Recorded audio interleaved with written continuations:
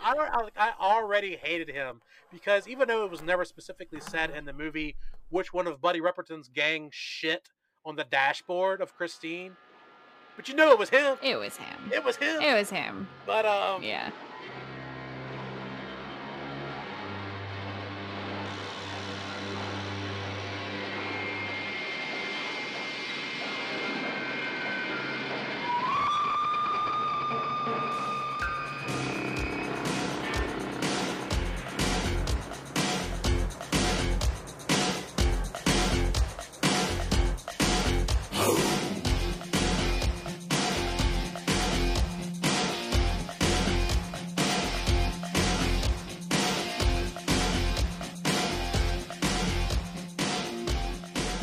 hey guys, welcome to the Video Express, where we dust off old VHS tapes and discuss all things horror, sci-fi, and exploitation. I'm Matt, And I'm Katie. and welcome to Jill Sholin Month here on the show.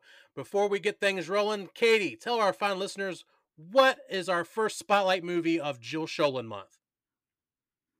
All right. Well, today we are talking about Popcorn, released in 1991, a mere 7 months before I entered this world. So, great year. This movie was directed by Mark Harrier? I'm not sure how he pronounces his last name. And sort of also directed by Alan Ormsby, but we'll get into it. And yeah, I am very excited to talk about this movie today. As am I. But before we dive into it, Katie, tell us what is going on in the cinema world right now. Okay, so if you listen to last episode, you'll know that these first few episodes we recorded a little bit earlier than the release date. So by the time you're listening to this, these movies, and one of them is actually a series, will have been out for a couple of months. But like I said last episode, there's just so many things coming out all the time. I personally just like to have specific recommendations because there's so many good things that's pretty easy to miss. So the first thing is, of course, on Shudder. Actually, two of my recommendations are on Shudder today, of course. And this is Eli Roth's History of Horror. This was a show that originally premiered on AMC, and Shudder acquired it, so they just dropped season 2 on there. And so I have mixed feelings about Eli Roth, but the good news is that whether you like him or not, he's kind of just the host of the show. He just kind of drives some of the interviews, but the actual content itself is very interesting and very exciting. They've got great people that they're interviewing, like Greg Nicotero and Rob Zombie, and just going through different subgenres of horror and kind of tracking the history and like how that related to culture and whatnot. So definitely, if you're a horror fan, I recommend that. This next one is a movie that just dropped on Shudder today, December 17th, when we're recording this. So I haven't had a chance to watch it yet, but I watched the trailer and it looks amazing. And it's called The Pale Door. And this is a Western horror movie. And the little blurb next to it on Shudder says, after a botched train robbery, 2 brothers and their gang of cowboys must survive the night in a ghost town inhabited by a coven of witches. And based on the trailer, they're not just like sexy cool witches, they're like monsters, like straight up scary, bloodthirsty, vicious monster witches. So it looks like a really fun time. Nice. And then the only other recommendation I have today, it's not really a movie. It's more just like a shout out to Synapse Films. They put together the Blu-ray of Popcorn that I watched when preparing for this episode, and it included a really interesting 1-hour making of documentary and the special features. And I've always, I've been a fan of Synapse Films since they released the absolutely exquisite 4K restoration of Dario Argento's Suspiria, which might be my favorite horror movie of all time. It's one of the most beautiful things I've ever seen. Considering the first time I watched that movie, it was on a shitty laptop in a dorm room with like no sound, no subtitles, nothing.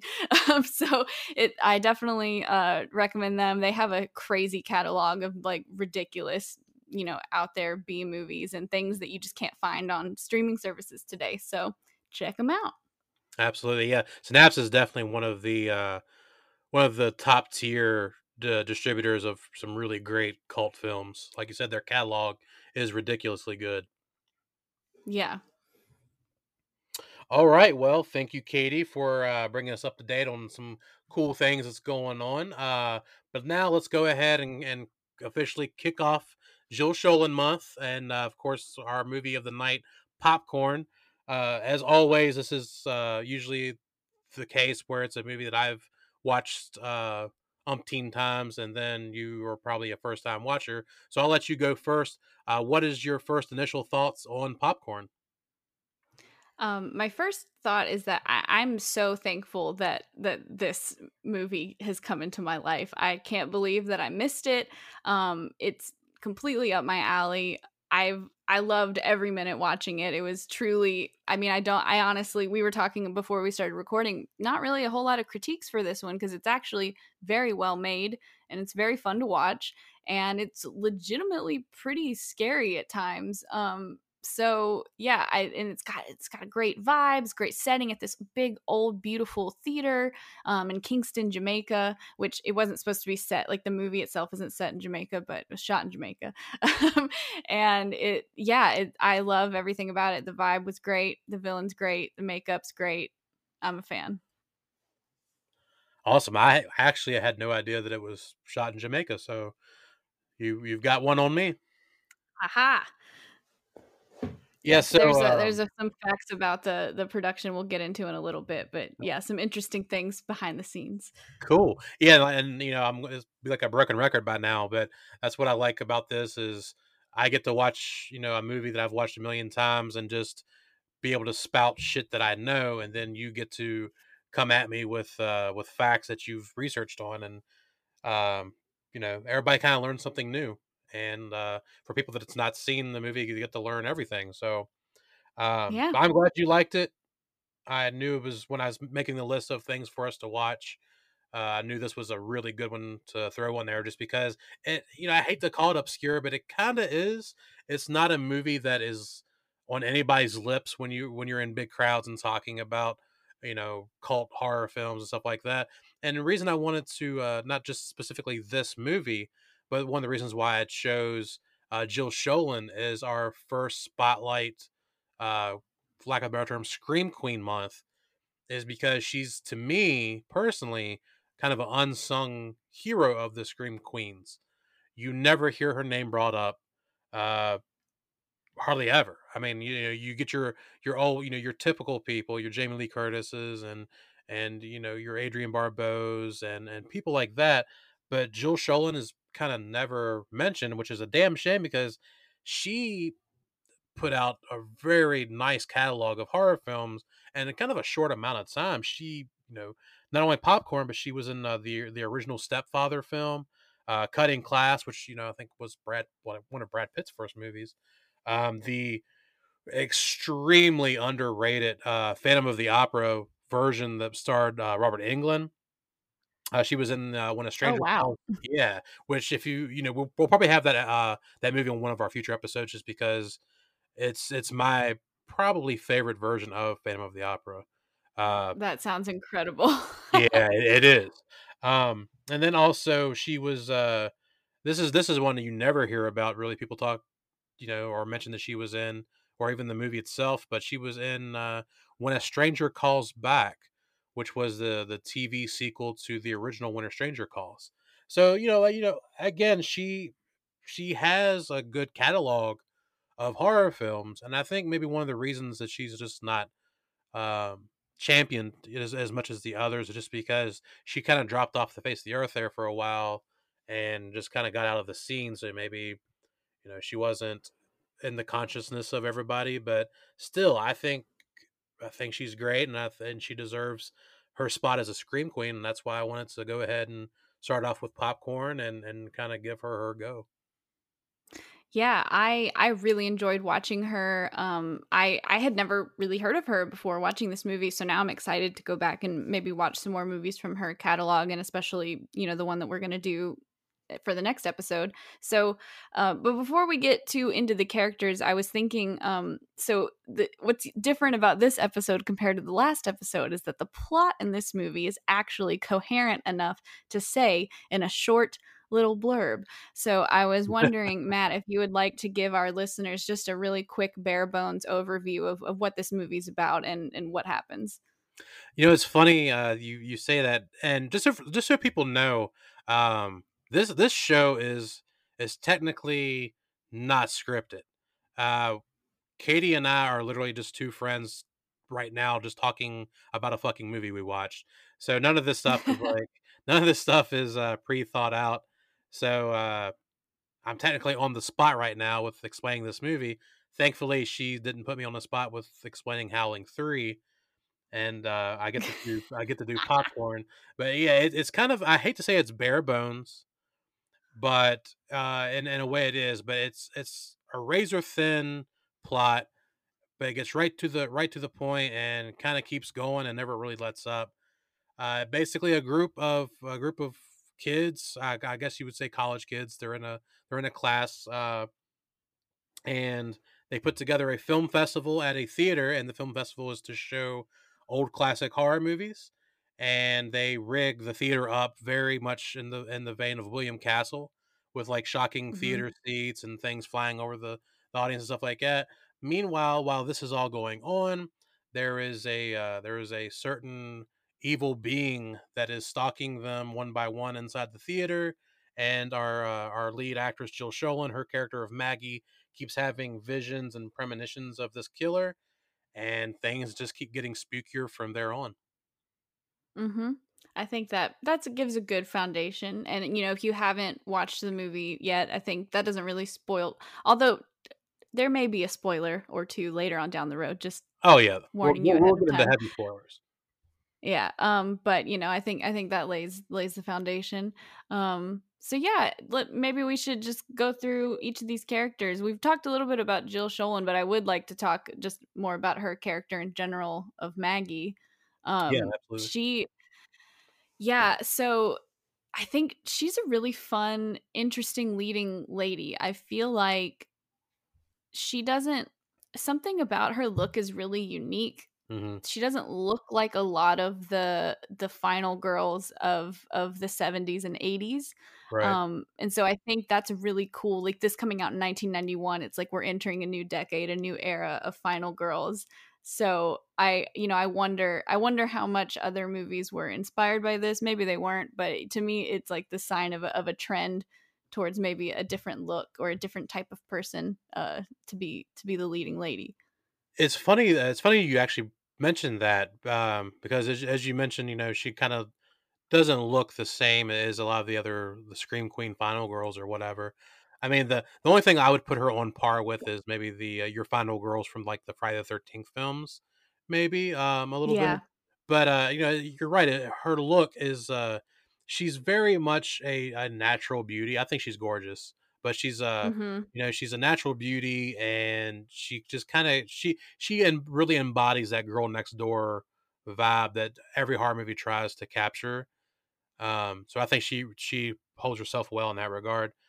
However, as much as this is Jill Sholin month and we are spotlighting popcorn, I will have to say that even though she is our lead character in this film, I do kind of feel that she doesn't have a whole lot to do. And I mean, Mhm. she I guess she has more to do than the other characters, of course, because she is our lead. But I don't feel like there's a whole lot of meat to the bones of her story, and that's not a negative, because Mhm. again, the movie does move along at a good brisk pace, and I feel like every character kind of has, a good amount of screen time. I just feel like maybe there wasn't a lot for her to do, and again, it's not her fault. I feel like maybe that's just falls more on just the writing end.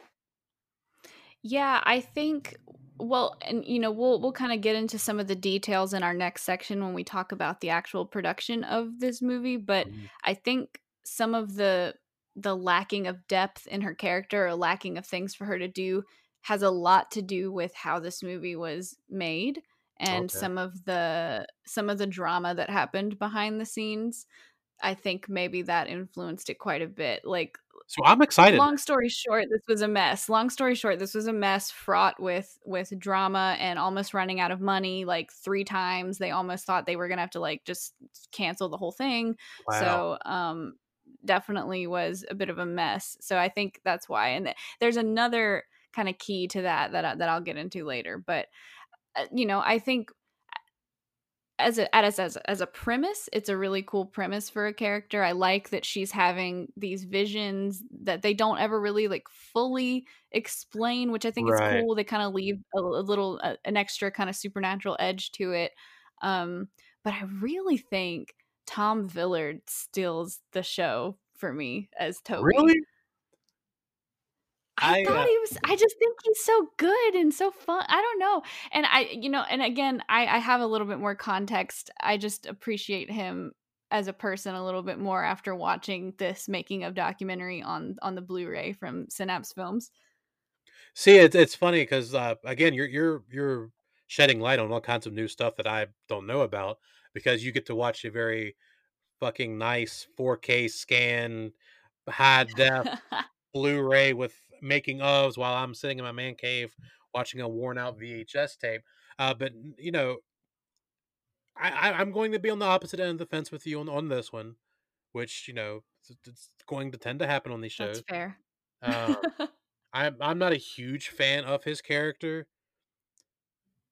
I knowing now, you saying that this was a mess and stuff behind the scenes, which something I wasn't aware of, makes more sense now because of things that happen in the movie. That there's certain little plots that kind of tend to go nowhere.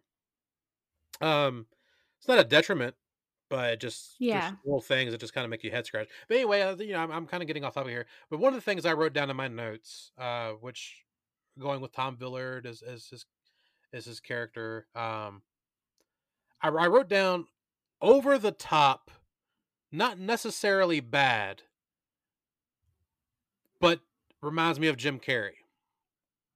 Yeah, okay. And I think that's what I really liked. So I will say that he doesn't really shine as a character until spoiler alert, it's revealed that he is actually the killer and Right. he's got this crazy like burn scars all over his face and like little like sutures in his skin. I don't even know. And I think once he like fully embodies cuz he seems like he's such a nice friendly kind of character, the whole movie kind of fades Mhm. into the background. I kind of forgot about him, honestly. And then they revealed he's the killer, and I'm like, whoa. And his whole personality, of course, completely changes. And he's just so theatrical and Yeah. over the top. Like you said, that's absolutely correct. But I think this setting really lends itself to that kind of like being melodramatic and whatnot. He very much reminds me of Jim Carrey as the Riddler in Batman Forever. Yeah. And let me backpedal a little bit. I don't want you or anyone to think that I don't like him. I do. Right. Again, I love this movie. I just felt that, and again, I don't think it's necessarily his fault. With you, like I said, with you saying that this was a mess, it makes things make more sense to me now. It just like you said, like I just felt like there wasn't enough character development there, because like you said, Yeah. you don't want the fucking Scooby Doo red herring shit to happen in every movie. But like you said, he's just kind of this dude who just kind of blends into the background, and then poof, he's our villain, and as far as 0 to 60, and Yeah, there's not a lot of lead up to it or like right, hints that that's what you get, going on. it's not bad. It's just it's a little bit jarring in a way, but I do think that he's a great movie villain. Don't get me wrong, I really Yeah. do like I like his look a lot too. Yeah. Oh, he looks great. Yeah. I think what we'll find as we're digging into this a bit more that even though like we've said multiple times, we both really like this movie. It's clear that there was a lot of potential here that just wasn't tapped into for various production reasons. Mhm. I think maybe if this had had a bigger budget and less issues during production, it could have been even better, and maybe it would be like a huge hit that people still talk about to this day. You just never Right. know. But yeah, I mean, I think that's valid to say. I like I said, Toby as a character isn't interesting really until he's revealed to be the killer. I don't even really remember everything that he does before that. So, I'm gonna ask you a question about Tom Dillard here in just a moment, because again, you've done research, I have not. So there is not many people in this movie that I don't know their history. However, he is one that all I know about him is, he did a lot of TV roles, and, he's no longer with us. He passed away, some time ago. But before we kinda get into his backstory, and, we've already, spoiler, that he ends up being the our villain, our killer of the movie. Isn't it weird, and again, you saying with production problems and stuff, that this movie kinda starts off as feeling almost like a Nightmare on Elm Street clone, and then Yeah. it starts tiptoeing around that, and then becomes something else entirely. Because, we've got Maggie, who is Jill Schoen's character, having nightmares and visions of this creepy motherfucker, and then y you realize once these guys are opening up this theater and getting things ready for the film festival, there's a creepy dude following them, so you're not sure what's going on, why she's having these dreams. But then I kinda feel like that all falls to the wayside, and now Toby's this killer who's got a completely kind of a different motive, and we never really touch upon why she was having nightmares and visions of this guy. It and again, I'm not ripping this movie because I love this movie. It's just things that I noticed this go around, like how things were established but then never fully fleshed out. One of those things that just really cracked me up was the fact that Maggie, Jill Schoen's character, when she's talking to, I believe it was her love interest played by Derek Rydell, she gives like this like 5 minute long exposition of this guy that she's having nightmares about, and then 20 minutes later we find out that that's not who the killer is. And when we find out who the killer actually is, then the killer gives like another 10-minute long exposition explanation of why he's doing what he does. And I'm like, we just killed 20 minutes of this fucking movie with exposition, and half of it didn't make sense and wasn't even needed. So it's weird. And like I said, a lot of stuff was introduced and not fleshed out.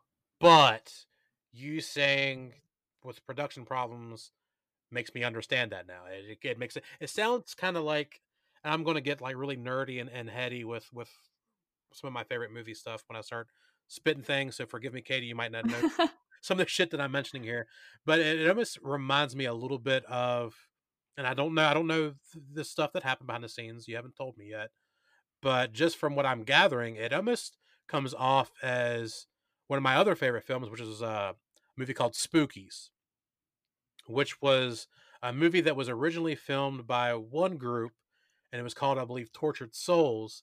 And then that movie was completely taken over by another group, and they added more scenes to it that didn't go with what was already shot, and it was retitled Spookies. And then you got this movie that is technically two movies in one, but they tried to pass it off as a coherent story. Am I somewhat on the right track here? Um, no, so to be honest, I don't know a lot about like how if they had to do like sudden rewrites in the middle of the night or anything like that. It's more just like there were some mix ups with the cast and crew a little bit. Let's just say they changed things around Gotcha. when they were already like several weeks into production, and it kind of threw Yeah, everything 'cause off for a while. that's why it made that's why I kinda use Spookies as, my reference point, just Yeah. because like I said, with certain plots brought up in popcorn and then kind of dropped, it just kind of felt that way. That maybe it was meant to be Yeah. one thing and then turned into something completely different. Yeah, I will say I love this movie, but if I Same, could same. have my perfect way and just trying to think critically about it, it is a little I was a little disappointed that they set up this like kind of supernatural, fantastical, almost like you said, Nightmare on Elm Street-esque story. Like I'm thinking, oh, it's the spirit of this guy, this who Hmm. made these films and killed his family and burned down the theater. So it's the spirit of him back for revenge, and they almost had this great connection by saying actually that's Maggie's real father, Right. and that's what happened. And but then they kind of like, yeah, that is true, but they kind of just like let it go and don't explore it anymore. Yeah. And then Toby is just like some kid that was in the theater that that that just got burnt up in the fire, and so now he's got a grudge against film students now. I don't really understand like the connection of him. I don't know who he's getting revenge on. Right. He's mad at Maggie, and fuck it, folks. We're going full spoilers. He's Yeah. mad at Maggie because she was there, and Right. her was it her mom or her aunt? I Her couldn't aunt, remember. Her yeah was the her Dee one. Wallace is her aunt. Okay, so yeah, which was weird because they at first act like it was her mom, and then act like it was her aunt, and then just whatever. But yeah, so she I guess killed uh, Maggie's dad and set fire to the place, which caused Toby's mom to get killed, and he escaped badly mutilated. So now he's getting revenge on Maggie and her aunt. See, the basic synopsis of this plot makes sense, and Yeah. is pretty uncomplicated until you start getting into the nitty-gritty, and then it suddenly is a little bit more complicated. So it's funny because again, uh, I've watched this movie several times, and those things have never really bothered me until I watched it today before we record it because we're doing a podcast and talking about it in depth. And then Yes. I'm just like, shit. Like, what is going on here? There's some things that are a little muddy, but it's okay. And again, it is. It's okay.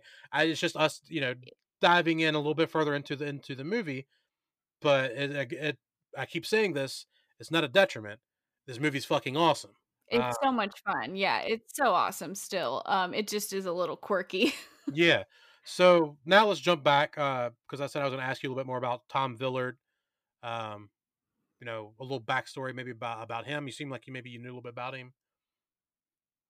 So I don't actually know a whole lot about his career as far as like his past. Like, I mean, I've got his IMDb up, and it's kind of like you said, he mainly just did a bunch of TV. Hmm. But the thing to know about him is that he did pass away in 1994 due to complications from AIDS, Okay. and he was one of the first actors to one be openly gay and say, yes, I am a gay man, and then two, to be open about him having AIDS.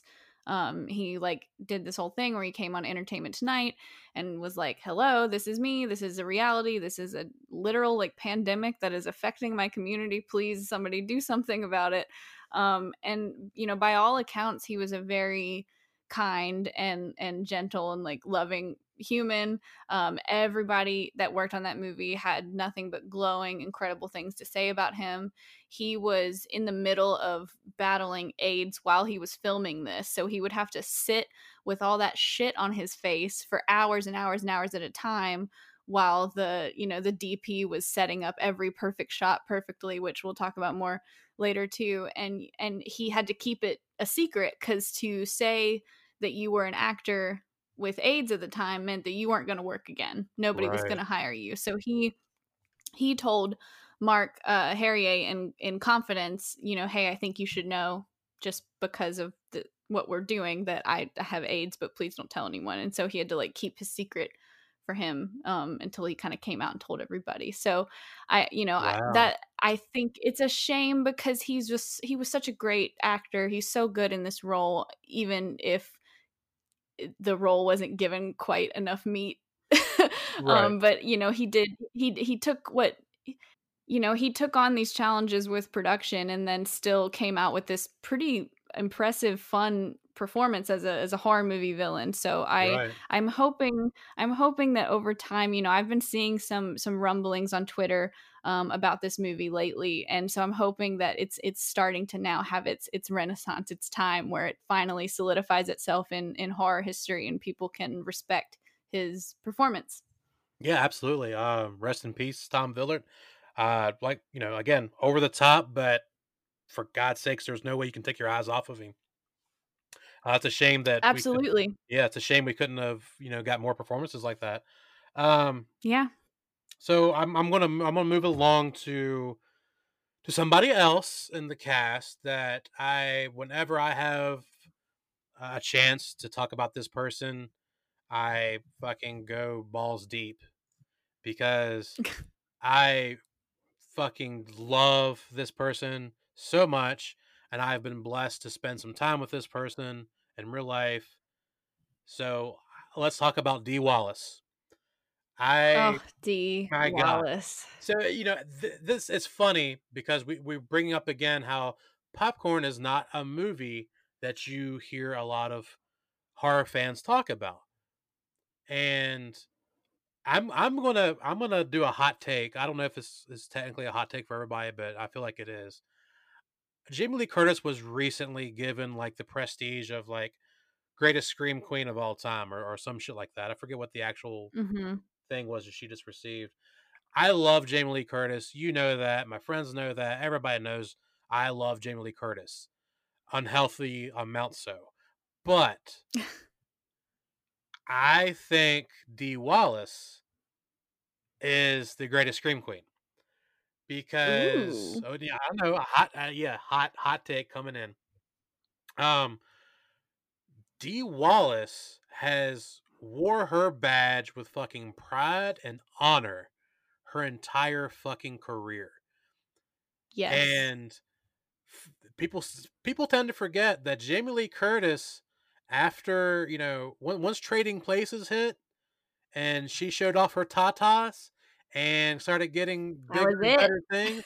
That's all she wrote, baby, and she was off that horror movie train, fucking breakneck speed.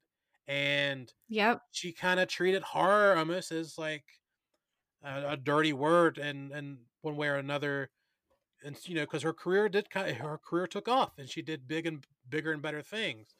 But now that she's gotten older, the roles have kind of slowed down. She embraced horror again, and now she's back in the horror spotlight with the new Mhm. revamping of the Halloween series and everything. And everybody was just like, "Oh, Jamie's back." Well, let me tell you what, folks. Dee Wallace fucking came through the doors, and she has stayed there, and she has wore that badge with fucking honor, and she is fucking amazing in everything she's in. I could sit here and just fucking list every horror movie she's been in, but that would be here all night. But it's funny, she was in The Howling, and we just got done talking about some of the Howling series, Critters. Of course, E.T.'s not a horror movie, but she's a mom from E.T. But she's done so much in the horror movie world, and she still does. She is Yeah. still rocking and Isn't she in rolling. Cujo? Oh Yeah, my oh yeah, gosh, yes, she's in yeah. Cujo. She's the mom in Cujo, and like I said, to Oh this my god. day, she is still rocking them out. She's done a lot of work with Rob Zombie. She was in the Mhm. Halloween remake. She was in Lords of Salem. Uh, she's just and she does like a lot of the lower budget stuff nowadays. She not only is a She's fan, a fucking legend though. she is a She like fucking her legend. IMDb, you got to scroll for like a solid like 10 to 20 seconds to get to the bottom of her IMDb because she has Yeah, done so much shit.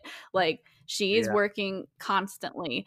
And I feel like I really like her in this movie. Well, I like her in everything I've seen her in, but I really like her in this movie. I wish she'd been utilized a little bit more.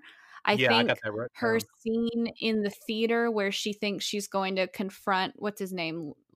Toby. Landon something, the or n Oh, well, the she's confronting Toby, but she thinks she's confronting this guy that she thought she killed um 15 years ago.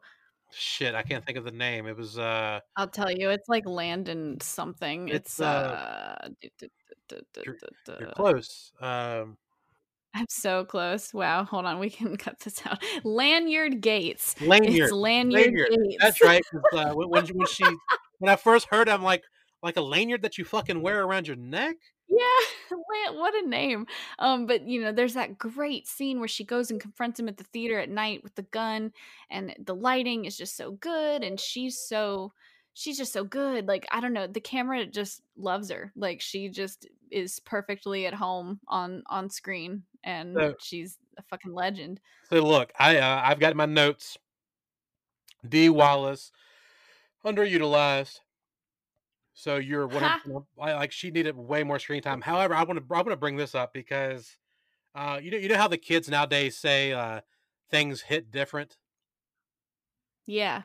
Okay, so I've grown up watching Dee Wallace. Okay, I've probably I'm not going to count like a lot of the newer stuff because she's in a lot of stuff more recent, but I've seen everything that she's done from the '70s on up until like mid 2000s. Okay, there's probably not a horror movie that Mhm. I've not seen her of hers, and things hit different now because when I was a kid, she was the mom. She was the horror mom or the monster mom.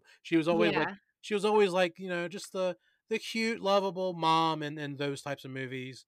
Sometimes she'd be like a semi badass, but she was always like that motherly figure. Of course, Mhm. now I'm 37 years old and things hit different because I was watching Popcorn today and I was like, God damn, Dee Wallace. Honey, you look Right, that's a fucking hot fine. mom. My God, and like She's such a babe.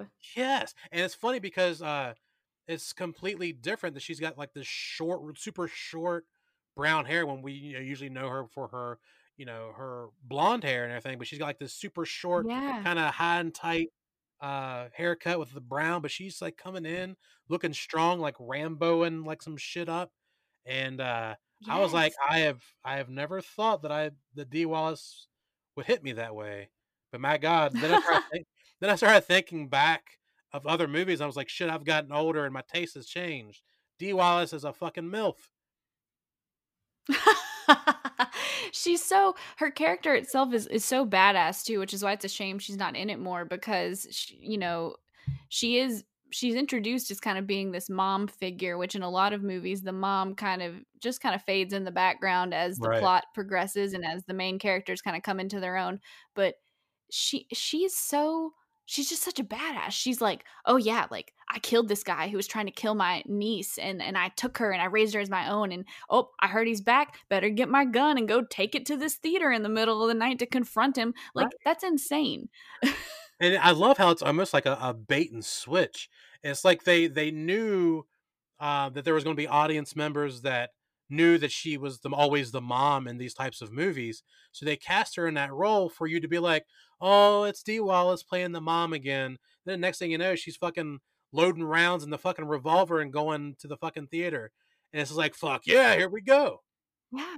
It's like she had no fear. Like that's what I really liked about that character. And that's kind of what I liked about Maggie too cuz you can see that character that Suzanne D. Wallace's character definitely raised Maggie cuz obviously Maggie is the appropriate amount of being afraid, Right. but she's not like hysterical. Like she keeps her wits about her. She tries to like she's trying to like outsmart Toby and all this stuff. And so I it's very cool to see some like badass ladies leading this movie for sure. Absolutely, and like I said, I've got in my notes, a couple people were underutilized, and then I put character development, in all capital letters because what we do get with Suzanne and Maggie's characters is so good.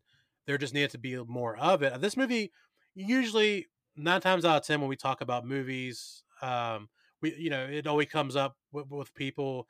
That movie could have been 15, 20 minutes shorter. This movie, I think, would have benefited from being maybe 20 minutes longer. Um, Yeah, I wouldn't have hated it.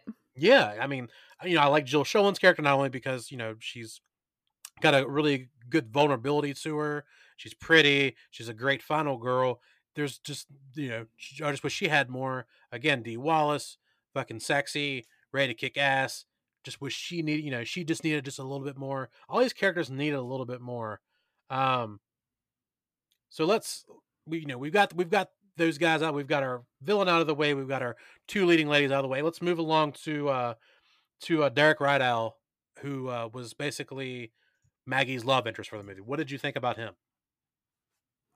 Um, he's pretty funny. I mean, he all these characters are pretty entertaining to watch, and they all had really great chemistry with each other because, like in real life, they all got along pretty well. So I think that definitely benefited the movie. I think as a character, I mean, he doesn't stick in my memory too much as a character for me. It's not like he really like stood out much. But I thought it was interesting. I kind of like that there's no like like romance or like actual love interest. It's kind of like he's trying to date Maggie and she's too busy working on a script to like give time to him, which I think is badass. Like that's so cool. And then he's just such an idiot. Like he's just bringing that other girl to the theater, like the theater to the film festival that the girl that he's been trying to get with is producing, and then he just flubs it up so bad. But I don't know. I don't know. I feel like it's maybe a little bit of real life tactics into that part, just Yeah, because that's fair. I feel like everybody I at mean, one he point. does save the day. Yeah, he does. I feel like everybody at some point has been trying to hit on Mac on a significant other, or another person, and maybe they're not receiving it in return, so they grab another piece of arm candy to try to entice a little bit of jealousy. And Yeah.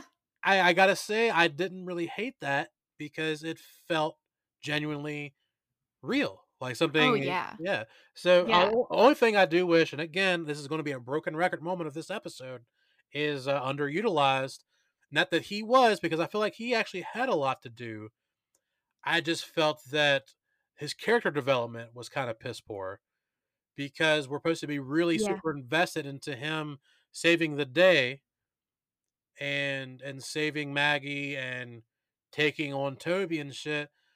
And he's going through all these different like shenanigans, with getting locked out of the theater and running around the theater, getting chased by unseen Doberman, all this kind of shit, all these like little zany antics that that's trying to build him up as the hero, and it just kind of falls flat for me. I Even though he's supposed to be our I guess, for lack of a better term, hero, I guess. he's the only one Yeah. that I technically, I don't hate him. I just think he's my least favorite of our ensemble cast. Yeah, I kind of feel the same way. It's not, and the actor I think he did a really good job. He's a good actor. And like you said, the character itself isn't bad. It just felt like they didn't really do enough to establish him as a main character and not just a side character. Like Right. I feel like when all of a sudden he saves the day at the end, it feels almost a little like almost shoehorned in. Like I think it would have been cooler Yeah. if Maggie had followed in Dee Wallace's badass footsteps and just been the one to really defeat Toby. And it's not, I not that I have a problem with, somebody other than the final girl being the one to get the killing blow. I just think in this particular case it wasn't quite as interesting as maybe it could have been. Oh, absolutely agree with that. I really feel that it should have been a team effort between Dee Wallace and Joel Shollin's characters of taking I keep wanting to say taking Eric down, and the reason I keep wanting to say Eric and not Toby is because Derek Rydell was in because he was in Phantom of the Mall, which was called Eric's Revenge, and there's a lot of parallels and similarities between those two movies. But anyway, sorry. But yeah, I feel like Dee Wallace and Jill Sholin should have definitely taken Toby out.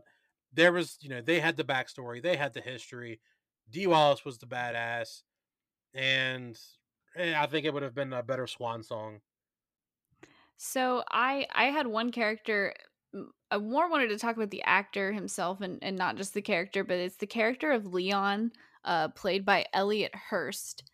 And Elliot Hurst and his family are basically the reason this whole movie happened.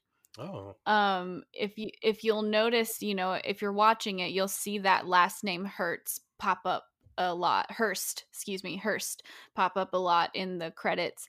And it's because he was from what I can only assume is a pretty wealthy family. And he had an interest in acting and in film. And his parents were very supportive of this. And they had a lot of various business ventures. And they'd produce Broadway plays and other things like that. They were super into the arts, so they just decided, well, fuck it. I guess we'll produce a movie and we'll put our kid in it. nice. So his mom is the executive producer, and some other people in his family were producers and like worked on it and stuff. So I just think that's kind of a cool fact that, and he's not even the main character, which I think is extra cool. Like I feel like a lot of people who, especially, you know, with nepotism, it's like you put your kid in your movie, they're going to be the main character. But I think it's Right. kind of cool that he's just kind of a side character and he just gets to be kind of like one of the comic reliefs. And he has a great death scene also. Yeah, I really actually like his character. I didn't know jack shit about him. I'd never seen him in anything else, so I had nothing else to go off of. But yeah, I generally like his character. He's got a lot of great moments. So it might have been, that he wasn't the lead, but he got some of the best moments He gets some because funny, he's yeah. yeah, it's a lot of great parts. I can't remember the exact line, but when he's dressed up in because everybody's just so people listening understand what the hell we're talking about.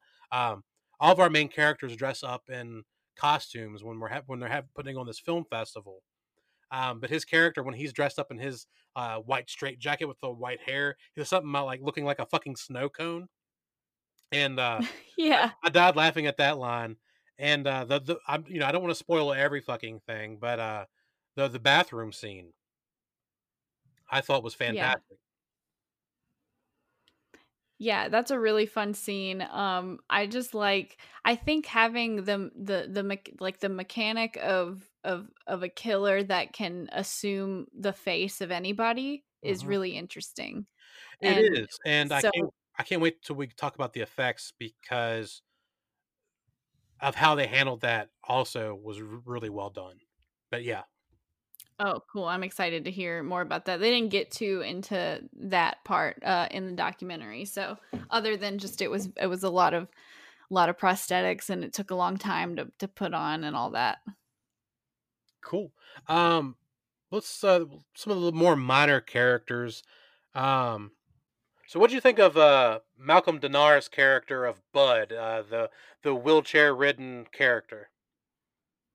Yeah, he's a lot of fun. He's definitely was a really funny character. He felt like a real person to me. He felt like somebody that I would meet in class, maybe at college, and that I would get along with. And I really liked that. I think he got one of my favorite death scenes in this movie, though. I feel like it was it was way more, it almost felt almost like Saw in a way, like, the way he was, like, tied to that chair, and it was like, when this light goes off, then it'll be this, and then you'll get electrocuted," and he's just gotta sit there, and I really felt like I was rooting for him, like, I really, even though I knew deep down, I was like, "This is definitely his death scene, and he's definitely gonna die," I was really rooting for him and hoping that he would, be able to reach the cord in time to unplug it before it electrocutes him.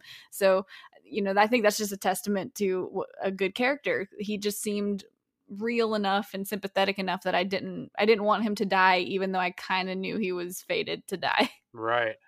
So I too liked his character, and whenever you put a person in a wheelchair in a horror movie, you kind of automatically get sympathy points, except for Franklin and Texas Chainsaw Massacre. Fuck that fucker.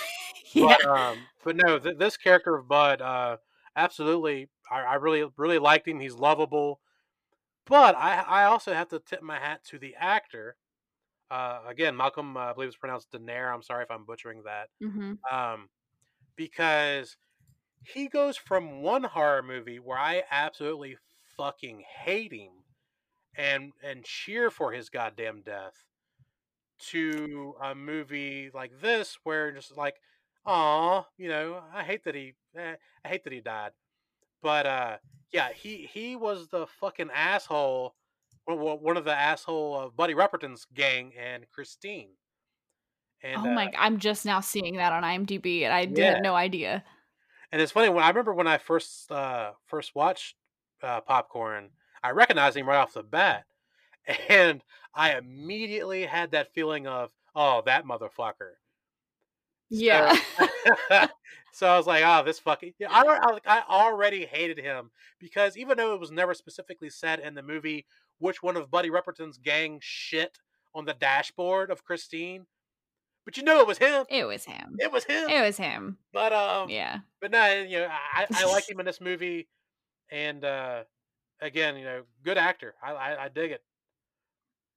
Yeah, I liked him a lot. Again, I feel like one of the reasons why I agree with you that this movie should have been about 20 or 30 minutes longer is that I feel like we could have gotten a little bit more time, not only with our main cast, but with all of these side characters because Yeah, they all had such great chemistry together and they all really got along in real life. And so you really see that on the screen. But I feel like there could have been way more scenes to just yeah. give us a little bit more character development and made us care about them a little bit more. It's Because not. once he dies, it's kind of like everybody else. I don't know. You just kind of stop caring about everybody at one point, and I really wanted to feel like I was like rooting for everybody. It's which is rare for a horror movie because usually your ensemble cast is their fodder. They're they're just lined up at the slaughterhouse ready to get butchered by your movie villain, and we don't really give a shit. And it's rare for a movie to make you kind of feel different. You root for these people, and you Mhm. genuinely like. I mean, I genuinely liked everybody in this movie. The only person that fell flat for me, again, Derek Riddle's character, like I liked him enough. I just didn't think he was worthy of the Yeah. final kill. I liked him enough, but the only character that fell flat was the blonde chick. The only thing, like every time I see her on screen, all I can think of is A League of Their Own because she was one of the on the baseball team. Because of her costume. No, no, she was actually in A League of Their Own. Oh, really? I Yeah. actually didn't wait, are you talking about Kelly Jo Minter? No, no, Oh, the no, the the blonde other chick, blonde girl. not the nurse, but the other blonde, the one that gets. I think Right. she's like the first kill, maybe or second kill. Yeah, 'cause oh, c right, 'cause she puts on the black wig, like, Yeah, very yeah, early on in the movie, so I forget that she's actually blonde. yeah. Um, yeah, that character I would have liked to have seen more of because they try to say I can't remember exactly, I watched this, like, 2 or 3 days ago, I can't remember exactly where in the movie they say it, but they mentioned something about her maybe they actually mentioned it in the behind the scenes documentary. I don't remember. They mentioned something about her character being like kind of like the bimbo of the group, Well, but she's like fucking the I didn't really professor. get that. What? Oh, She's right. She's fucking the sleeping with the professor. professor. That's right. Oh my god. Okay, Yeah, never mind that track. So I was about to say, where do they introduce that? Yeah. So I mean, that'd be that's like the only thing, and to me, it's kind of she's kind of one of the only characters that feels like a very classic slasher character in the sense that absolutely. she's being naughty, she's breaking the rules a little bit, so she's got to die. And in this case, it's not just premarital sex, it's premarital sex with your professor who's much older than you, which is kind of creepy. Yeah, it's funny, because like I said, she's the only one that falls flat for me because she's just it's like she's there, she looks good, we find out that she's fucking the professor, she dies. Like, that's literally beat for Yeah. beat what happens to her. There's nothing really fun. But I do wanna talk about, film school professor, which is played by Tony Roberts, who, Yes. who, of course, is from, 2 great well, I shouldn't say 2 great. 1 great movie and 1 movie that other people will know of. He was in, of course, Serpico with Pacino, which is a fucking fantastic film, and he was also in one of my favorite Amityville movies, Amityville 3D. But of course, like, Tony Roberts has also got a fucking resume, fucking 5 miles long. Dude's been in a lot of stuff. He's one of those actors that he's just got that face where he just looks like your friend's dad, and Yeah. and he's just that's just kind of mannerisms too, and it's always good to see him in a movie. And I really he didn't really have a whole hell of a lot to do in this movie, but he was definitely a welcomed addition for sure. But yeah, Tony Roberts, love seeing him in the movie. I also want to point out two fucking great cameos in this movie. Um, One of them, of course, is the late great Ray Walston, who many of you might know as Mr. Hand from Fast Times at Ridgemont High, Pappy Popeye from the Popeye movie, and of course my favorite Martian. He kind of, he's in the movie for like all of like fucking 5 minutes, but it's talk about somebody that's always great to see in a movie. He pops up as this guy, like I forget what they call him, like Professor M or Captain M or some shit like that. But he's like this guy who owns like a movie memorabilia prop store, and he's Oh, yeah, that basically guy's great. he's the guy that supplies these film students with all their props and decorations to decorate this movie theater for their horror film festival. But yeah, it was great seeing him. And then the other weird cameo, which I never noticed until today when I was watching it again. Um, I do want to talk about more of this in depth a little bit, later. But of course, the film festival that these guys are putting on consists of three movies that they show at the theater, and they're basically movies within a movie. These are not real life movies. These are movies that were shot specifically for this film. But let me tell you what, these three movies look fucking fantastic, and I would watch them any day of the week. We've got Oh, yeah. it was Mosquito, The Electrified Man, and The Stench, I think is what it was. So yeah, so the second movie, The Electrified Man, um, which is basically a riff on The Indestructible Man, starring Lon Chaney Jr., about an inmate at a prison who sent the electric chair and survives, and he's can electrocute people and shit. Almost like Ernest Goes to Jail in a way. Anyway, that character that's in that movie within the movie, Electrified Man, is none other than Crispin Glover's father, Whoa! and Cool. they look fucking identical Oh because my god, now that you say it, it's so yeah, obvious. yes, because it's funny because when I watch those movies before, you think of Crispin Glover no older than maybe like the Willard movie, but now I watch it, I know what Crispin Glover looks like now. uh, you know, Yeah. some 20 years maybe after Willard. So he's got more age on him. So now when I see like his dad, which would be around the age that Crispin is now, it's like, holy shit, that looks just like Crispin Glover. But yeah, That's amazing. yeah, when I was watching it, I was like, that looks like Crispin Glover. Is that his dad? So then at the ending credits, of course, it said, whatever his dad's name is. I just saw Glover. I was like, ah, fuck, it's got to be.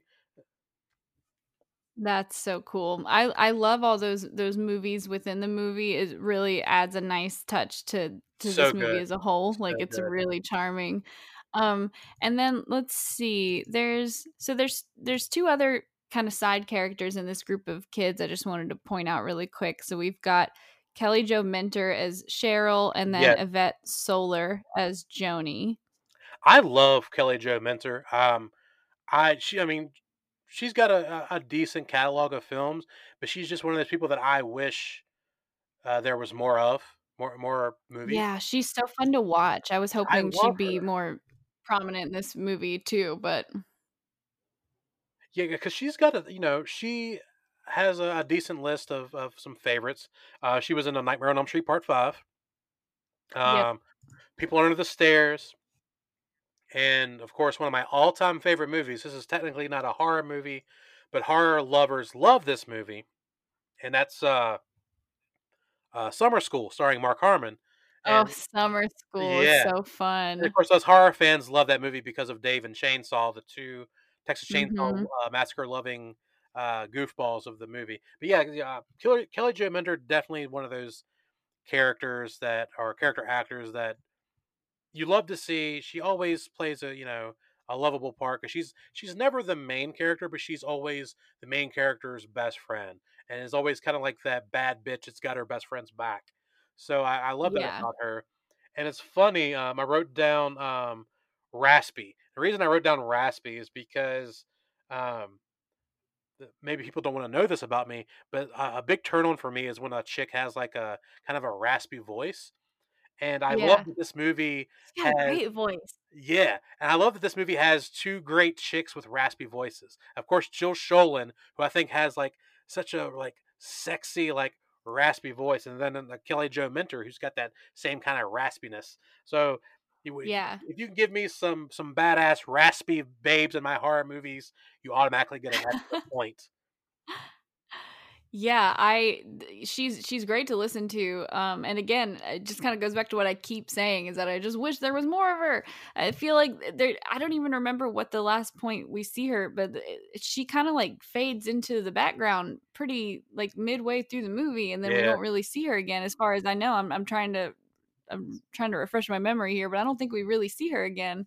So, She, yeah, it's just another character I wish we'd seen more of. she shows up, I guess you could say when needed, but she doesn't Yeah. yeah, she doesn't play a pivotal role. However, it's funny because maybe I'm wrong in this, but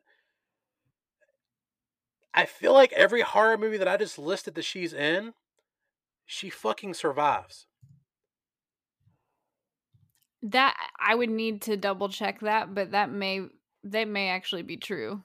Um, Um, because she and she survived definitely the she survived this one too. I thought that that's what I think is kinda cool about this movie is that not every single but like, no not everybody in this group dies. They don't, like, just go through one by one, killing everyone systematically. right. So, yeah. She also I'm looking her up, she also was, like, a clerk in the Lost Boys working at Max's video store. Oh, okay. The two biggest things that if I had made this movie that I would have done differently, one of them we'll talk about a little bit later because I don't want to spoil. But one of them definitely is the body count because that's just how I am. I love fucking body count. This movie, Yeah. while there is some, I'm surprised at how many people make it out alive. You've got an entire theater, and I'm not talking like like a fucking present day Cinemark or Regal theater. I'm talking about like fucking massive, old school opera type theater that this film festival is being held at, packed full of people. And if it was one of my movies, man, it would be like a goddamn massacre where people being mowed down left and right. But the audience, they all fucking survive. Um, Yeah. Yeah, I think that could have been interesting if more because the audience just really doesn't know what's going on like the whole time, which I think is kind of funny. yeah, I did want to just round up this talk about characters really quick with one more character in this group of kids. The actress's name is Yvette Soler or yeah, Soler. I'm not sure how she pronounces it. a nurse, She has not been in a whole lot. Like this which is is a kind shame. of her main yeah, it's her main thing, and it was one of the first roles that she got, like, right out of film school, so it's a shame that she didn't work more. I mean, she's done some TV, but she hasn't really done much since 1995, so, I mean, I Oh hope wow. and I hope that's a good thing. I hope that she's, very happy doing whatever she's doing now, but I do think she was really fun to watch in this movie, and I really liked her character. I really liked all of her outfits. Her clothes were really like quirky and interesting looking, and her hair was just like super cute, and she was just funny. So again, being a broken record, just another character I wish I'd seen a little bit more of. But I think that pretty much kind of rounds out our cast of characters here. Yep. And again, what a great cast, honestly. Yeah, it's a great cast. Great group of kids, which kind of leads me into I would love to talk about the production of this movie a little bit and some of the shit that went down. Yeah, there was a couple of more things I want to touch on, but I can't really wait much longer. I gotta hear about some of these production problems.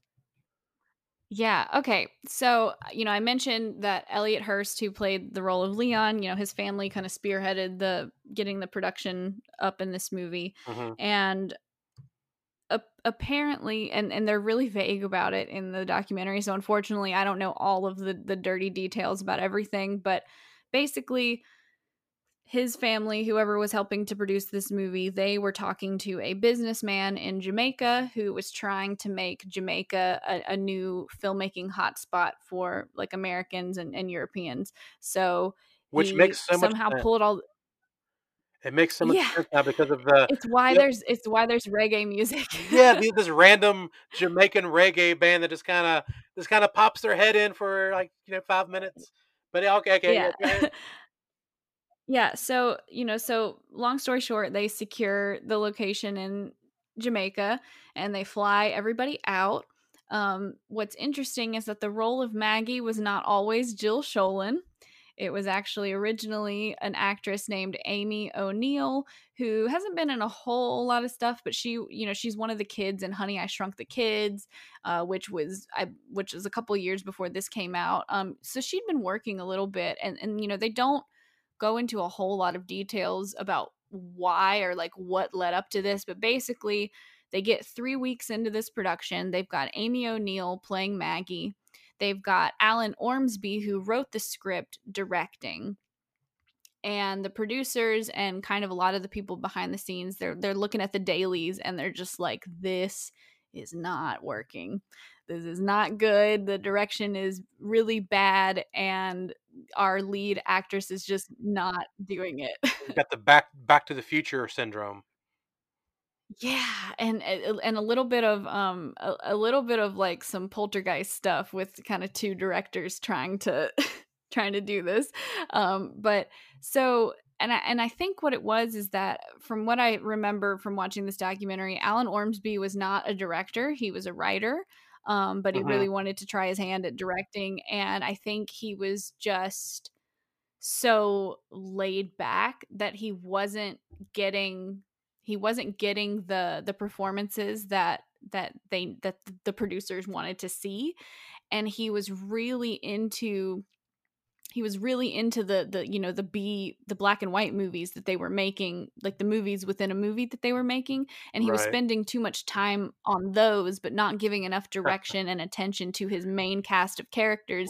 and Wow. and everybody was like, okay, we're not making these movies, these are part of this whole other movie that we're making. So they ended up firing him, and they also fired Amy O'Neill. Again, I don't know the exact circumstances that led up to this, but they Mhm. both got fired around the same time. So they flew in Mark Harrier, whatever.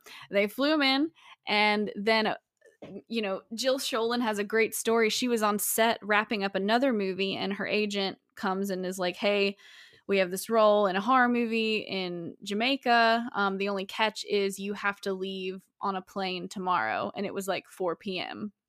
Oh, wow. So she kind of had to just take a leap of faith and just fly into Jamaica. Kind of same thing with Mark Harrier. He hadn't read the script. He didn't really know what it was about. He said he showed up on set and they were in the middle of doing a scene, and he literally like directed Tony Roberts doing like a motion. He had to direct a shot without reading the script or knowing anything that was going on. And Holy then they shit. broke for lunch and he was like, okay, now I need to go watch all the dailies so I can understand what is actually going on. So the majority of the scenes that feature Maggie had already been shot with Amy O'Neill, and they didn't have time or money to go do and reshoot everything. So they reshot what they could, like the scene with them in the classroom and whatnot was completely redone. But a lot of the scenes with Maggie, they just did inserts. Like they just went back and just like shot Jill Schoelen, like her side of the conversation. So she had to Holy act by shit. herself a lot, and she didn't get to actually like interact with a lot of these other characters on camera at the same time, except for in very specific scenes. Oh, So wow. I think that definitely leads into why it feels like her character doesn't really have a lot to do, because she didn't get a lot to do because she was just getting like tacked on at the end there. And so a one really funny story about Mark Harrier, about this production. So you've got that scene at the beginning where they introduce all of the characters. They're in the classroom, and he'd watched the dailies from when they'd shot it originally and it was really bad. And then he went and, directed the scene again, and it was still, he just wasn't getting what he needed out of these actors. And apparently he really set them straight and was like, look, I know you guys think you're on a vacation in Jamaica, but there's not too many opportunities one has in life to make a movie. So we should probably focus on making this movie and making it good, because this sucks right now. Oh, nice. Nice. And so apparently that scared everybody enough to kind of whip them into shape, and they were able to perform a lot better. So that, that's really kind of the main thing I know about the production, and it really influenced my opinion of it after watching it, because all of those kind of weird, quirky things that didn't quite make sense kind of makes sense now when you consider the fact that they were completely changing their lead actress and their director 3 weeks into their shoot. And yeah, so I don't know. Crazy. It was a bit of a mess. So, again, this is all fucking new to me, and that's really interesting, honestly. Wow, that's talk about being Yeah. fucking thrown into a storm, man. Yeah, and there was a lot of tension between Mark Harrier and the rest of the crew, because the rest of the crew had been there the whole time, and they were like, "Who Right. is this new guy coming in? Like, he's got to prove himself." And one little funny tidbit, you and I have both worked with DPs, with directors of photography. We've Hmm. both been on set. We kind of know we just know some of the stereotypes about directors of photography are true, in that they take forever to set up a shot. Right. And this particular director of photography was Ronnie Taylor, who I just found out was Dario Argento's DP on Opera in Oh, 1987, which is so cool. So he's this amazing, artistic visionary cinematographer. And Mark Harrier was very much like, we're on a schedule, we're on a budget, we gotta go, I don't care, just like, can we please shoot the scene? And at one point there's like this funny thing where, like, the guy who plays Toby, Tom Villard's in all this makeup, he's secretly battling AIDS. suffering from AIDS and Yeah. trying to keep it a secret. He's got all this shit on his face, he's been there for hours, and they're sitting there and they're waiting for Ronnie Taylor and his crew to just like light this scene perfectly. And it was just like a quick little scene, like it was like the last thing they had to do for the day. And Mark Harrier is like, come on, we gotta go, can we please just shoot it? And they have this little back and forth, and finally Ronnie Taylor was like, well, fine, but it won't look good. Which is such a DP response.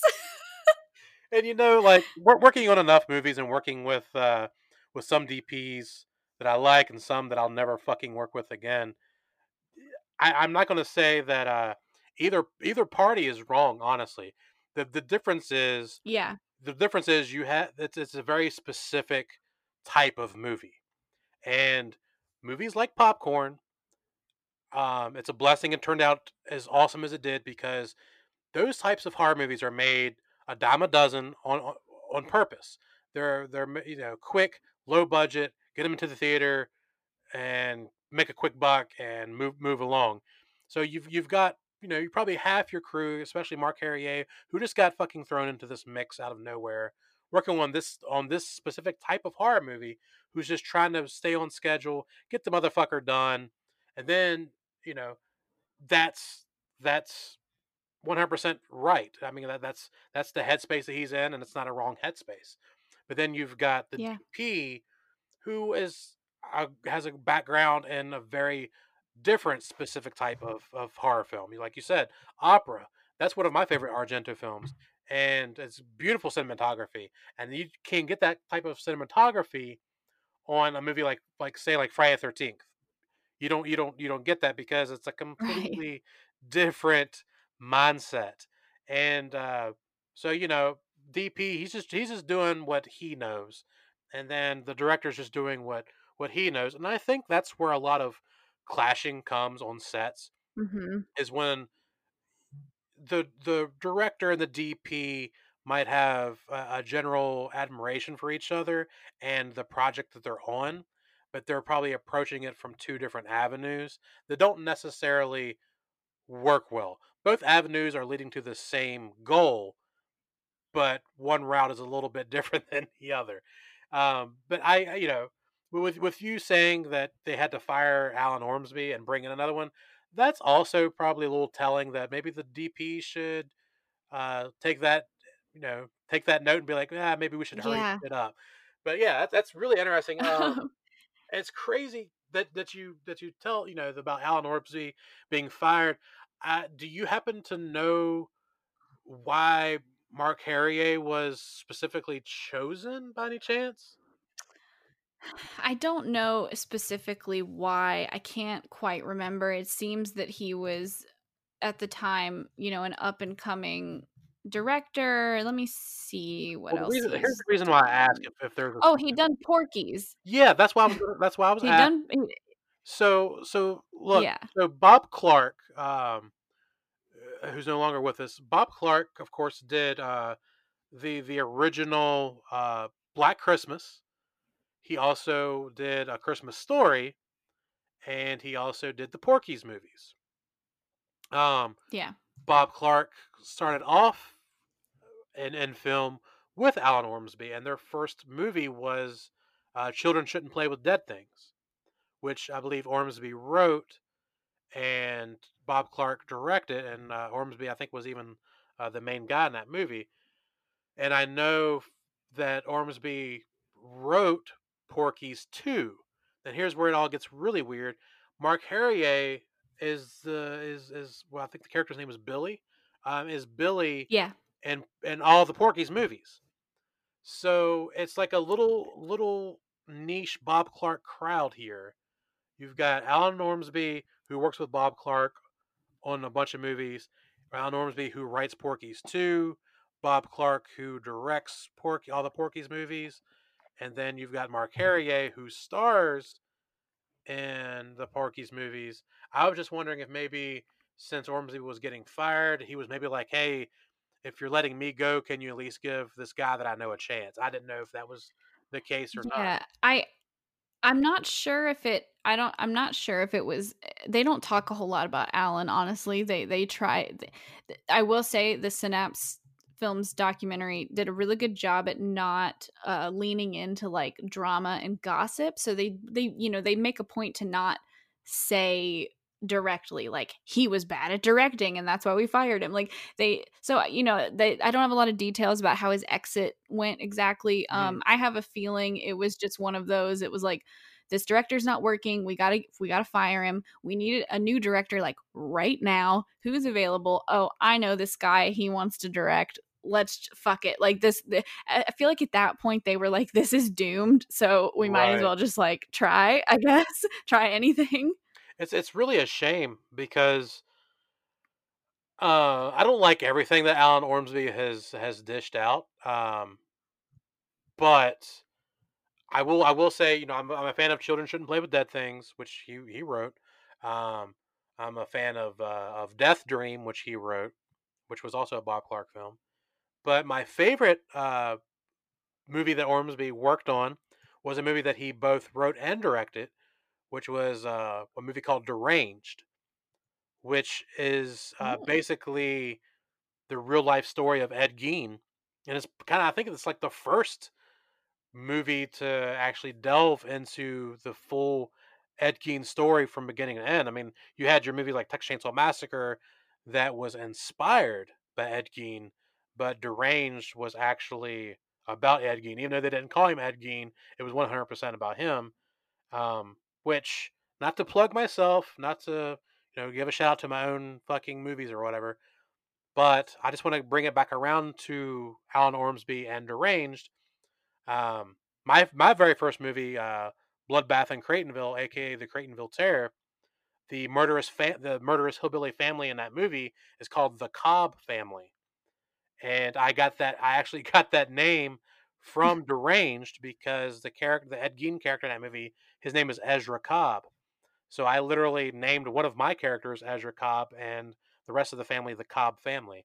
So that shows how much I amazing. actually love the movie Deranged, which, funny enough, was written and directed by Alan Ormsby. Huh.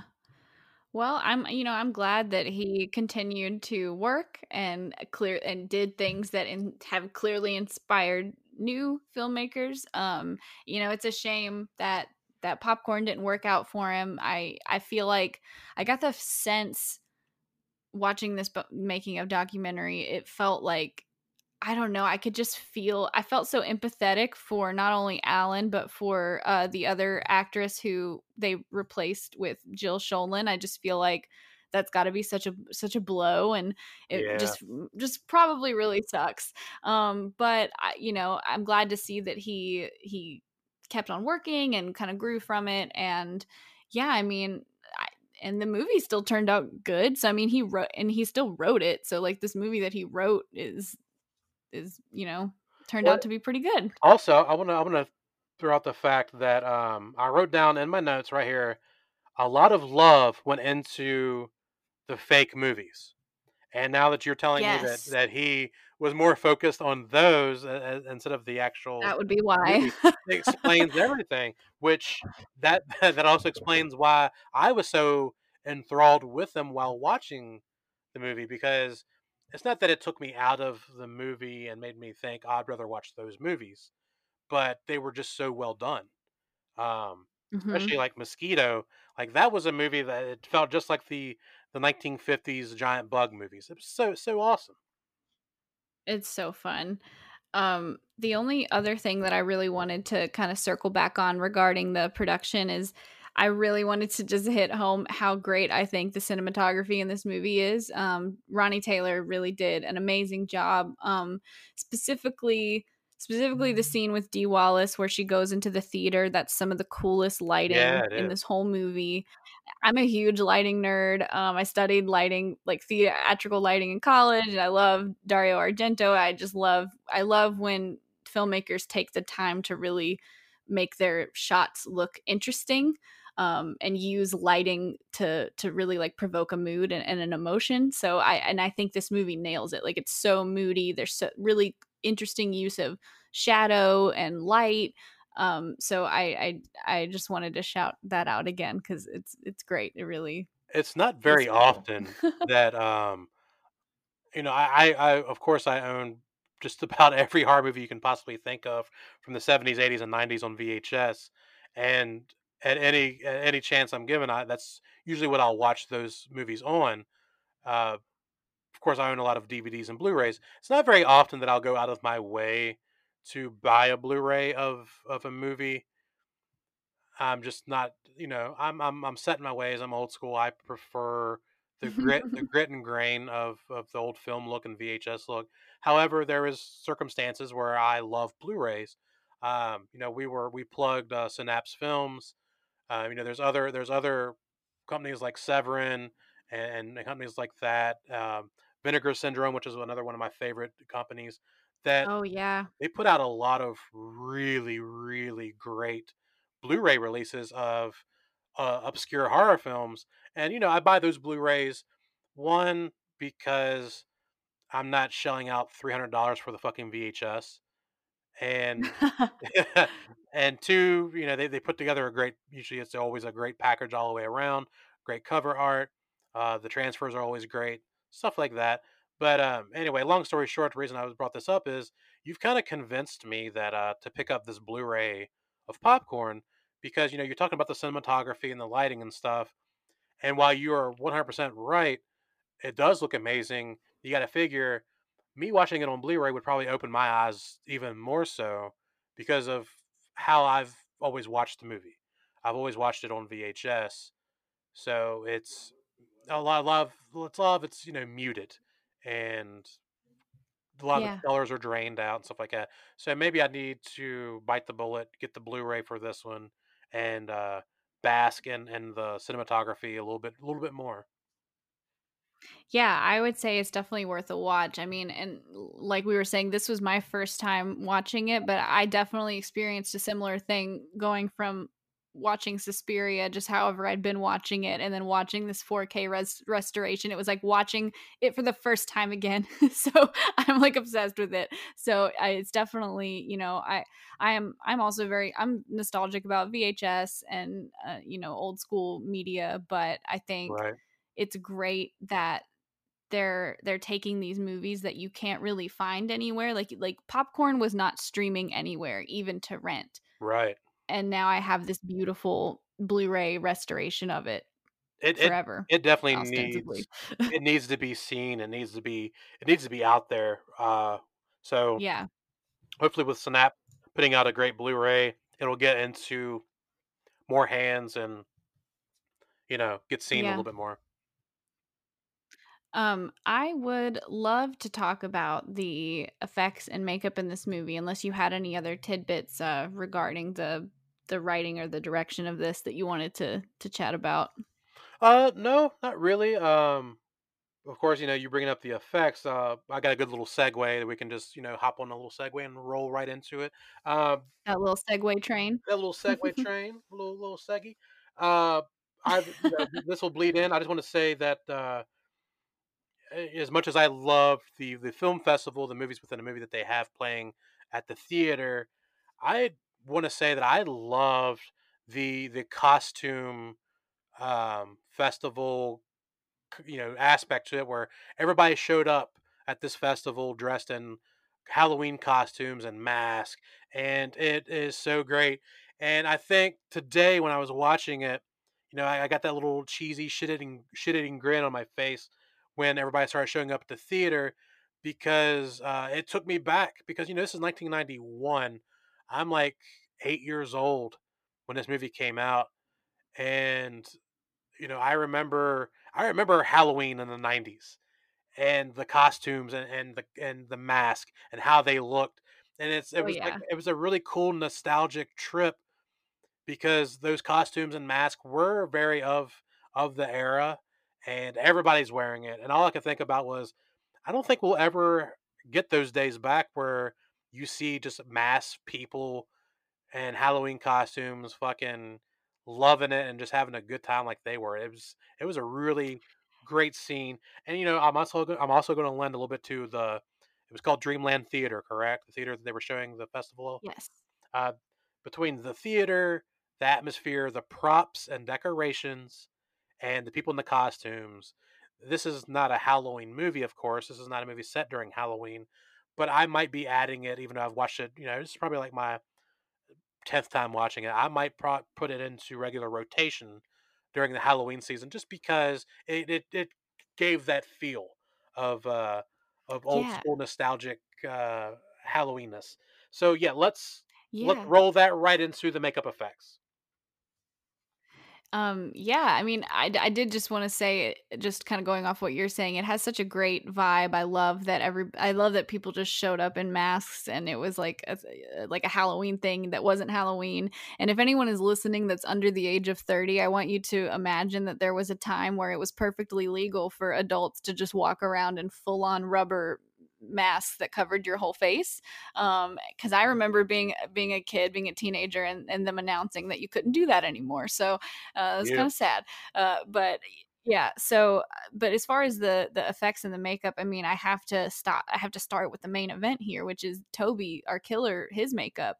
It's so interesting. I feel like I haven't seen a character that really looks like him before fully, even though I've seen, we have Freddy Krueger, we have other characters that are like burn victims or have these other like facial disfigurements, but Right. something about the way they did his makeup, it's like on one hand it's realistic enough to be like really unsettling, but on the other hand it almost looks like they just took like lunch meat and stretched it across his face. But I It, like it.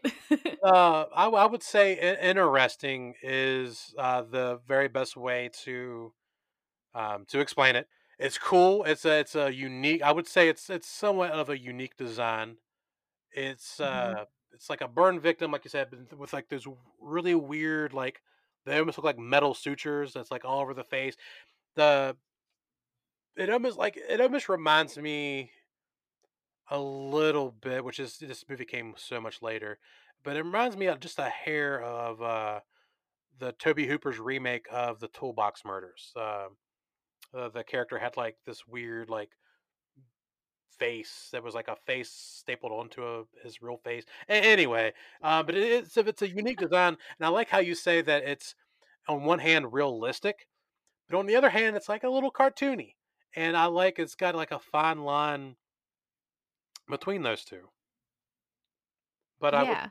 I think it has to do with, like, I mean, I'm not sure if this is what they're thinking, this is just what I'm thinking, looking back on it. It's almost like they wanted to make it's upsetting, but it's not so upsetting that you wanna look away. Like, he's kinda scary looking, but you can't take your eyes off of him, and that's also credit to just his performance in general, but, like, I think if they'd made that makeup too gory and, like, too disfigured, that he wouldn't have been as interesting to watch because people would have been, like, cringing every time he was on screen. maybe. I do feel like they were trying to.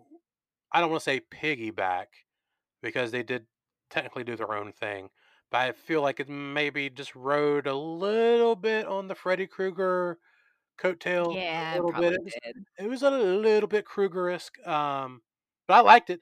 But I think the best thing about this character, and of course the makeup, is that yes, he's a burn victim, but the fact that he goes full Mission Impossible by wearing other people's faces.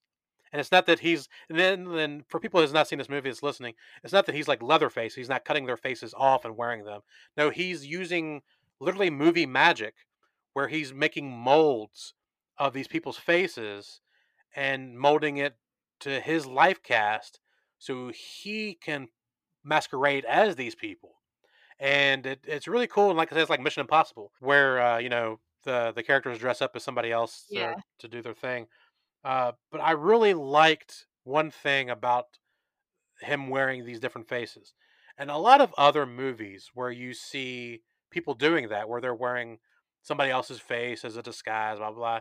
It's always 100% obvious that as soon as they put the face on, it's that actor, playing Right. that part. But I really liked how in this movie, when it would switch over to that actual actor, that they would do like little bitty like you could see little bitty seams around the edge of Yeah. their face, and there was like a little bit of a paler makeup on their face to give them a little bit more of a pasty look. It just enough for us to know that that's him wearing somebody else's face. And I like that nod. I like that they took it an extra because they could have fucking cheated. They could have just said, "Oh fuck it," just bring in the other actor. But they took the extra step to make it look like it was him wearing the face. Mhm. And he made a point to at least in the beginning when he first starts killing people, he made a point to kind of always stay kinda not in direct light, so he Right, wasn't, so it was enough to trick the other characters, but the audience could see from another angle the seam on the side of his cheek and see that it right. was, like, ripping up a little bit, and you're like, "Oh, no, that's not him." I really enjoyed the part where he's mimicking the professor character, where Yeah. yeah, where he kisses the hot blonde from League of Their Own, and I guess like Yeah. his lips, since it's a prosthetic, it sticks to her lips, and when she pulls away, it's all like latex and stringy and pulling away from his face.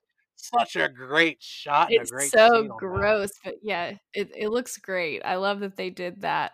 Um, yeah, I think at that point in the movie, I hadn't fully figured out that he was making, like, molds of their faces. I Mhm. thought he was doing, like, a Texas Chainsaw, cutting their face off and wearing it, so that made it even more disgusting to me at first until she rips it off and it's clearly latex, but when they Right. kiss, I was like, "Oh, you're kissing his dead face, Yeah. lips, no." I wish they maybe had again. That's been our theme of this episode. Was I wish they'd have done a little bit more, but I do wish that maybe there had been a little bit more backstory to him making the faces because he has this whole Yeah. crazy cool setup in his lair where he's got like his vacuum like a vacuum forming machine that's like making the imprint and like the latex and all this kind of cool kooky shit that he's got together to make these masks, but it's never explained how, why he's learned this technique, or we know he's a, we know that he's technically a film student with the rest of them, but we never get the idea that maybe he's like an effects artist or he knows how to do this shit. So I wish they maybe had played on that a little bit more. Yeah, I definitely think that's the theme of this episode is just we liked it, but we'd love to have more. Which is a good thing if you love a movie enough that you just want more of it. Yeah, that's true. You got to keep them one more. So I I don't, again, I don't do research. Maybe I should start doing that. I don't know who was I don't know who was in charge of the effects team. The only people that I know that worked on it, and again, I think I say this every episode so far. There's always a much bigger team. So I apologize to anybody listening that might get mad that I don't mention somebody else, but people that I do know that worked on it, of course, one of my favorite effects artists, Wayne Toth, who was on the team. I don't know exactly what he was in charge of or what specific effects that he he did on it, but he, of course, They just have him credited as special effects makeup effects artist. Yeah. yeah. So I don't know exactly what he did, but of course, Wayne Toth, he's done so fucking much. He started off as a KNB boy and worked his way up to his own stuff. I mean, he's Rob Zombie's go to guy. Like he has done Oh, all of, cool. yeah, he's done all the effects work on all of Rob Zombie's films. He did Puppet Master 5, John Carpenter's Vampires, Spawn. So I mean, he's done a lot of, a lot of great effects movies. And then there's Matt Falls. He of course he did Cyborg, which was the Van Damme movie. He did Bram Stoker's Dracula, and he also worked on Yes. Fright Night Part Two, which goes back to Oh. goes back to Steve Johnson, who I just talked about last episode, being one of my all-time favorite effects artists. Of course, Steve Johnson was the head artist on Fright Night Two, so Matt Falls worked under Steve Johnson. And then I find this really funny that one of the effects artists on this movie, his name is Robert Clark, um, aka Bob Clark. And of course, Robert Clark worked on like Cujo, People Under the Stairs. But at first, uh, when it said Bob Clark, because I think it says Bob Clark in the credits when the movie's going off, I was like, Bob Clark? Well, Bob Clark is the guy who fucking directed Black Christmas with Alan Ormsby. But that Yeah. can't be right. But then I realized, like, I guess it's Robert Clark who, like I said, did Cujo and People Under the Stairs. Yeah, yeah, I'm seeing that on IMDb. It looks like he was uncredited Really? somehow. I don't know. I don't know. I'd Because have I to could go have back and swore, rewatch the I don't yeah, because I think at the end of the movie it says or something like special effects something Bob Clark. oh, I know what it is. It says on IMDb, it says special makeup effects supervisor, and then it says Rourke Productions parentheses uncredited. So I guess Ah, okay. he was there on behalf of Rourke Productions, but they didn't credit that company. Okay, yeah. Because I knew I saw his name, but I just knew that when it said Bob Clark, that I was like, well, that can't be the writer director Bob Clark.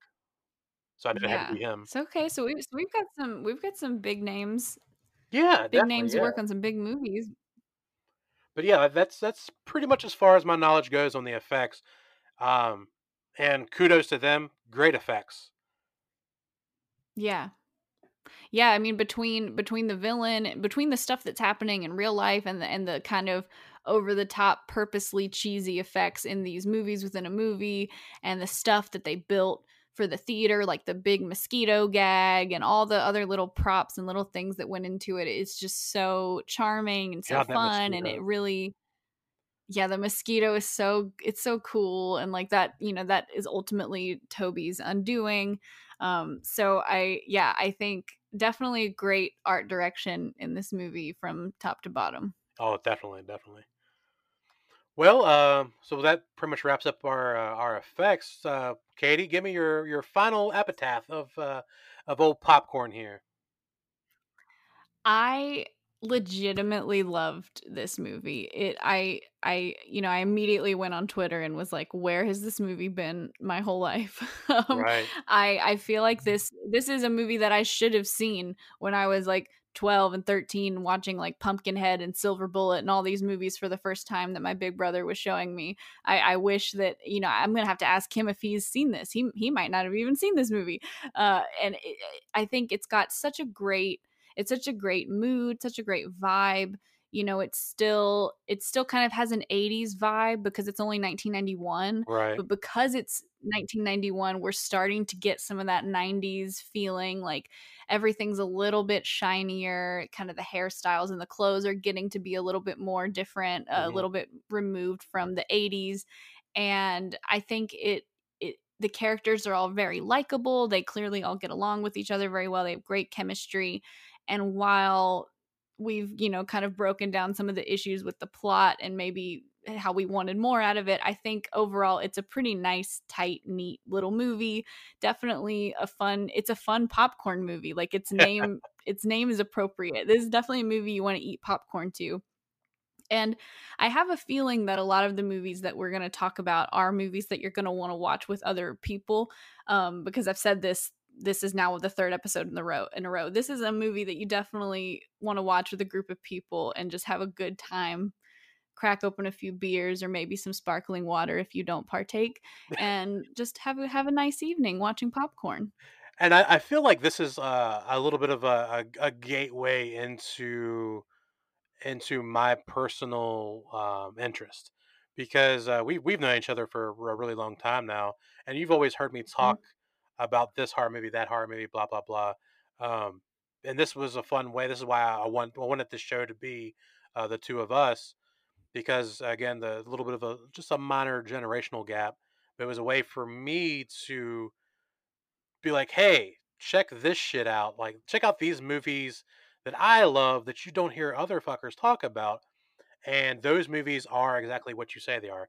They're the fun popcorn movies that you want to watch with a group, and that's my type of movie, man. Like I love my serious horror. I love my Hereditary and my Yep. Midsummer, and I this is probably a conversation for another time, but I fucking adored the Suspiria remake, but I Yes. I also love my popcorn and the movie popcorn. Yep. So yeah, I genuinely think this movie it's a goddamn travesty that people don't talk about this movie more. Mhm. Yeah, it really bums me out that it's not, that's why I'm saying I'm hoping it's gonna have a renaissance pretty soon. I think enough time has passed that it's probably time for it to be solidified as a cult classic. So normally, this is the part of the episode where I ask you how this rates on the TNA meter, but there's not even a single one of it either in this movie from my recollection. I've got an answer. So yeah, I've got an answer. I'm going to give it 0 stars for the TNA meter. However, I did say earlier that if I made this movie, there would be two things I would do differently. Remember, I said one I would talk about later. I did. Okay, so one I said, there would be a much higher body count. Probably every motherfucker in that theater would get killed. Second, I would me myself would probably throw in a little bit of TNA. It's a goddamn fucking shame that the character of Joni, the little quirky, cute nurse, or she's dressed up as a nurse. Yeah. As a fan of '80s horror that's always got boobs in it, that she is that character that you are just like any minute It's now, gonna happen. any minute now, and it never fucking happens, and that's a little bit of a Yeah, letdown. It's a little bit of a letdown. However, this is I want you to mark this on the calendar, Katie. I want you to mark this down. We're going to mark it down. We're going to save it. We're going to put it in like a chamber so we can reflect on this years to come. Are you ready? okay. Because you'll never probably hear me say this again. I'm okay that this movie didn't have nudity. Wow. That's a first. Yeah, it's I'm usually the person that says that. Yeah, and well, the reason I say it, and people that don't know me is going to listen to these shows and think I'm just some kind of fucking sleaze bucket or some shit. Um, Yeah, yeah, which but is yeah, so the opposite of the truth. yeah, it is. But fuck it, whatever. Um, I grew. Listen, folks, I'm a horror fanatic. I eat, sleep, breathe shit horror movies. Have my whole life, and I'm sorry that I grew up during the heyday where every horror movie had at least one tit. So it's ingrained in me. It's It's imprinted fan on me. service. Yeah, I can't get away from it. However, um, there are movies that are done well enough that keep your attention and that are so fun that you don't need that shit because technically no movie or horror movie at all needs nudity. Nudity is just there Right. to either titillate, literally titillate, or just to get a rise out of people, or just to get asses in seats. Um, this movie, maybe they thought it was dead on arrival and it was going to flop, and which I mean I don't know the ins and outs of it. Maybe it was a huge flop. I don't know, and of course, It flopped. obviously people have forgotten all about it. But to me, it's a good enough movie. It keeps your attention. The flow is so fucking good, and it didn't need nudity. There was not a there Yeah. when the movie was over with, I was like, well, that could have used a boob or two, but no, fine with it, cool with it. So yes, it does get 0 stars on the TNA meter. Yes, it should at least had one boob, maybe, but I'm fine that it did. Alright, well then, there you go. That's enough for me. So I guess that's everything. Any last words on our lovely movie of the evening, Popcorn? No, I think that about wraps it up for me. Well, I guess that wraps it up for me. I hope you folks enjoyed our episode of Popcorn with Jill Sholin Month. We'll be returning in exactly 2 weeks. We want to thank our sponsor, Troma. Be sure to subscribe to Troma now at watch.troma.com and get your first month for free. Troma, 46 years of disrupting media. And we want to thank everyone who listened to our show today or tonight or whatever time it is in whatever part of the world you're in. I did want to say we do have a Twitter if you want to hang out and chat at us there. You can find us on Twitter at Video Express Pod. So we'll be, be posting show updates and maybe some memes and some silly stuff later down the road. So come check us out. Shit just got real. We've got a Twitter. It's official now. Official. All right, well, guys, thank you for tuning in tonight. Tuning in, is that what the kids still say that? Is tuning in still a thing? Yeah, I mean, I think people say it and they don't know what it literally means, but sure, yeah, they tune in. What would you replace that with? They log in. They dial What? in. I don't What? know. Fuck it. Thank you I guys don't for know. tuning in. Until next time, just remember, please be kind, rewind, but most importantly, just be kind. I'm Matt, And I'm Katie. and we'll catch you on the next episode of Video Express. Bye bye.